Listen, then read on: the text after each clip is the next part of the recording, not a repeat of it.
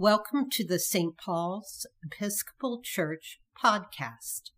Here, we will share our thoughts, voices, and prayers. St. Paul's is a progressive community of faith with ancient roots.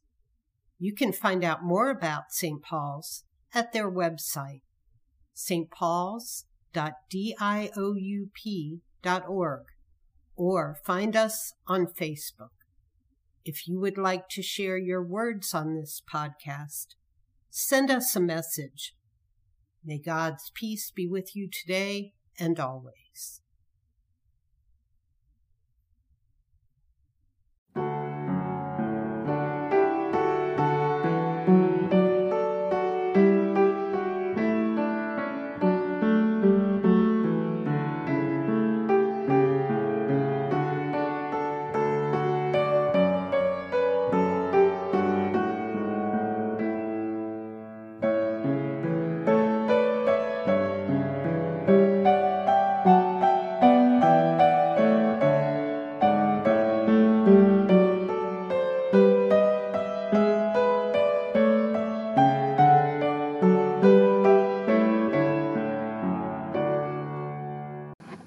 Words Twice a Week, 9:30.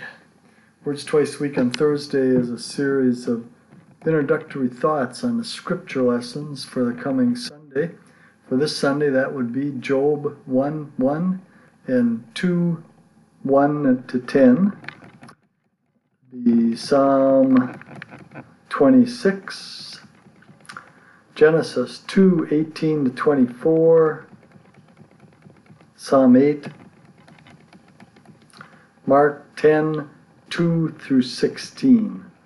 It'll be good if you had looked those over ahead of time, or at least had them available to scan as we go along.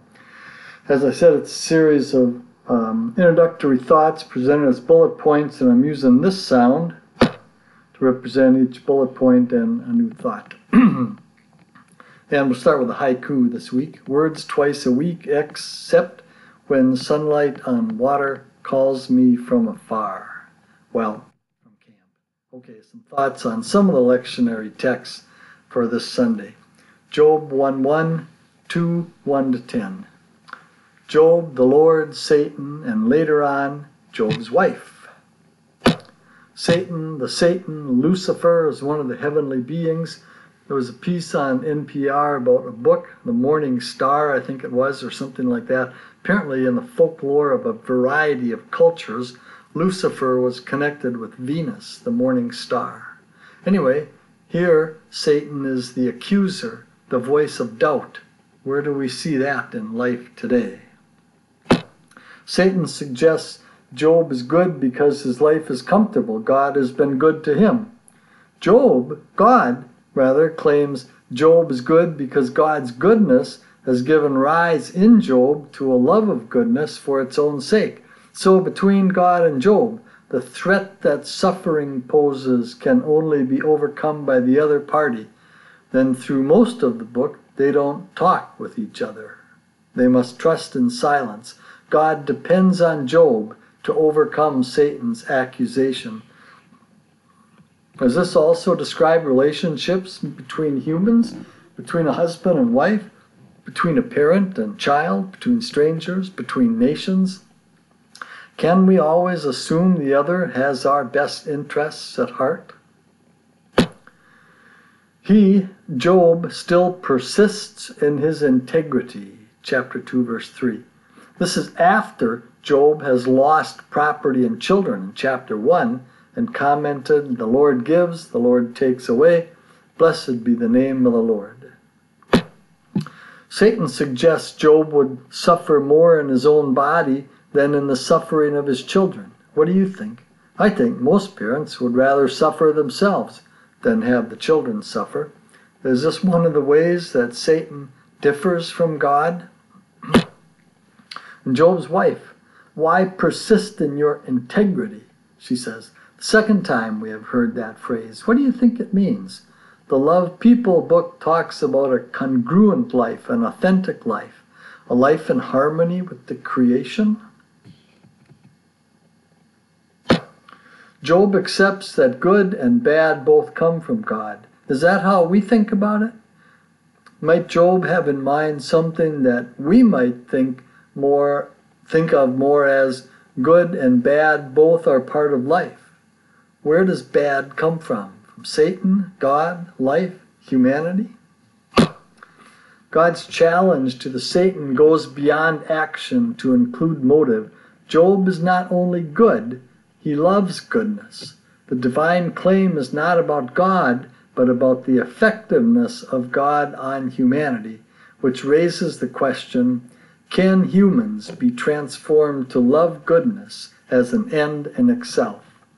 That's from Preaching the Revised Common Lectionary. Job's choices. 1. The wife's curse God and die would mean Job was trying to manipulate God, being good so God would be good to him. 2. The friends who will be coming along, you must have done something to deserve it, kind of like the opposite to the Sound of Music. Somewhere in my youth or childhood, I must have done something good. Still trying to manipulate God. If only I had not sinned.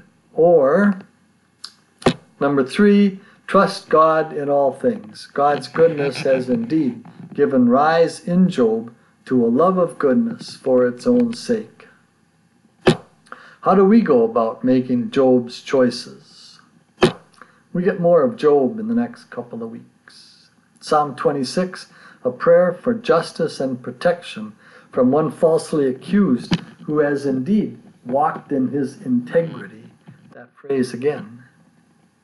It may have been part of a temple ritual. Have you ever felt in sync with the psalmist here? It's pretty us, me versus them. Are we good with that? Or is the psalmist perhaps fooling himself, herself? Is that something we might do? Verse 8, delight in the temple. Could be literal or metaphorical. If we say delight in the church, what would we mean? Genesis 2, 18 to 24. The man, human, is alone, and after identifying and naming all the animals, or even all the parts of creation, he's still alone. Parentheses here, my understanding is that in the ancient languages, man and woman were not as gender linked as we take them today. I could be wrong, but that's what I remember somehow. How would this story and life and history itself be different if man had more the female connotation and woman more of the male? We're going to get Jesus on divorce in the gospel, and commentators note that we need to be conscious of the divorced and remarried folks in the pews. Here, we need to be conscious of the LGBTQ folks among us. End of parentheses. Anyway, moving on. God puts the man to sleep so that the creation origin of the woman will be a mystery to him. And the man gives up a rib. Does having a partner involve giving up something of yourself? What did you give up? Would you give up? These two were originally one flesh, and Mark says will eventually be one again. Full humanity is bound in community, and with God, with others. Or can a pet be an adequate, appropriate helper partner? Where are you on that? A man leaves his father and mother, clings to his wife, or to his several wives, as the story continues. But human sexuality is affirmed. It is not the cause or result of a fall. Human sexuality can be beautiful or harmful, but in itself it is not evil. Psalm 8. O Lord, our Lord, how wonderful is your name in all the earth. Just a really nice psalm. Good one to memorize if you're looking for one. A bulwark against the foes comes from the mouths of babes and infants. What's that about? Does it connect with the integrity of Job and Psalm 26?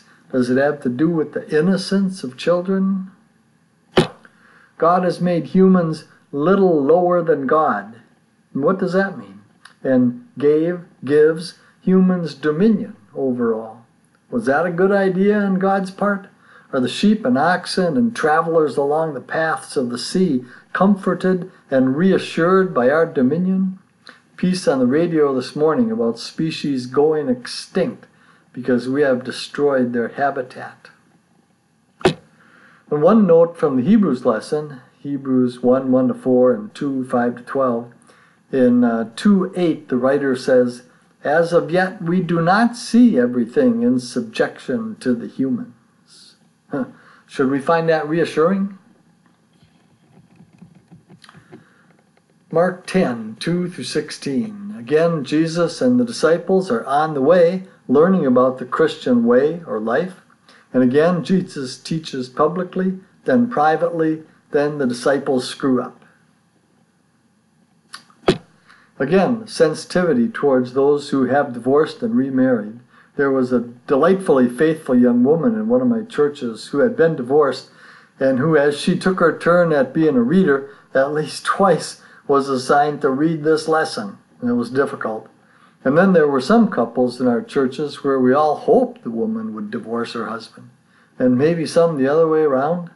How has the idea of divorce changed in your experience, if it has? The Pharisees quote Deuteronomy 24, which acknowledged that divorce was a reality and told how to divorce. Jesus pushes the conversation back to Genesis 1 and 2 and talks instead about marriage. He frames it in terms of God's will, not human experience. One writer says essentially our divorces indicate our divorce from God's will, but I'm not sure about that. In chapter 9, Jesus had talked about greatness while holding a child before them, and now the disciples want to send them away. These are men who argued over greatness and who had an appetite for power, one writer. So what is it about the children?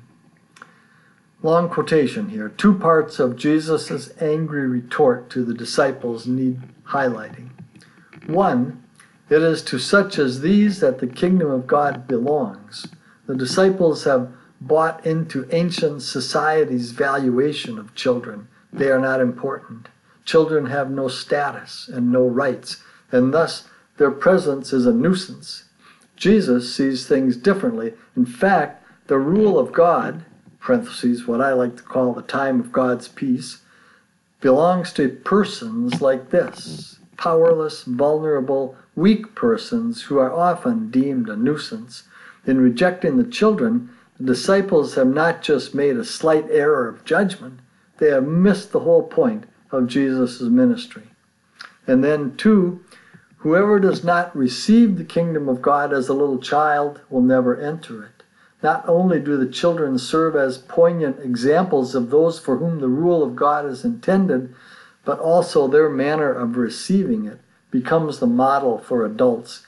The weight in chapter 10, verse 15 clearly falls on the verb receive, which rules out the sentimental drivel, I like that, about the innocence or naivety of children, often offered as explanation of this verse.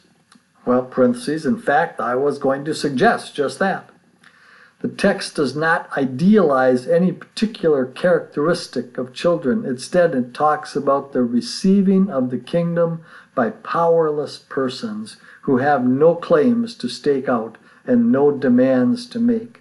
The rule of God, again, as I like to say, the time of God's peace, comes as pure, unadulterated grace to hungry people at the crossroads and in the byways of life who are invited to attend a scrumptious banquet, and to children without status. They have no excuses to give, no dowries to offer, no bargaining chips. They are eager to be taken up into Jesus' arms and be blessed.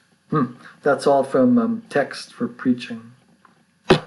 So, who would that be today? The children.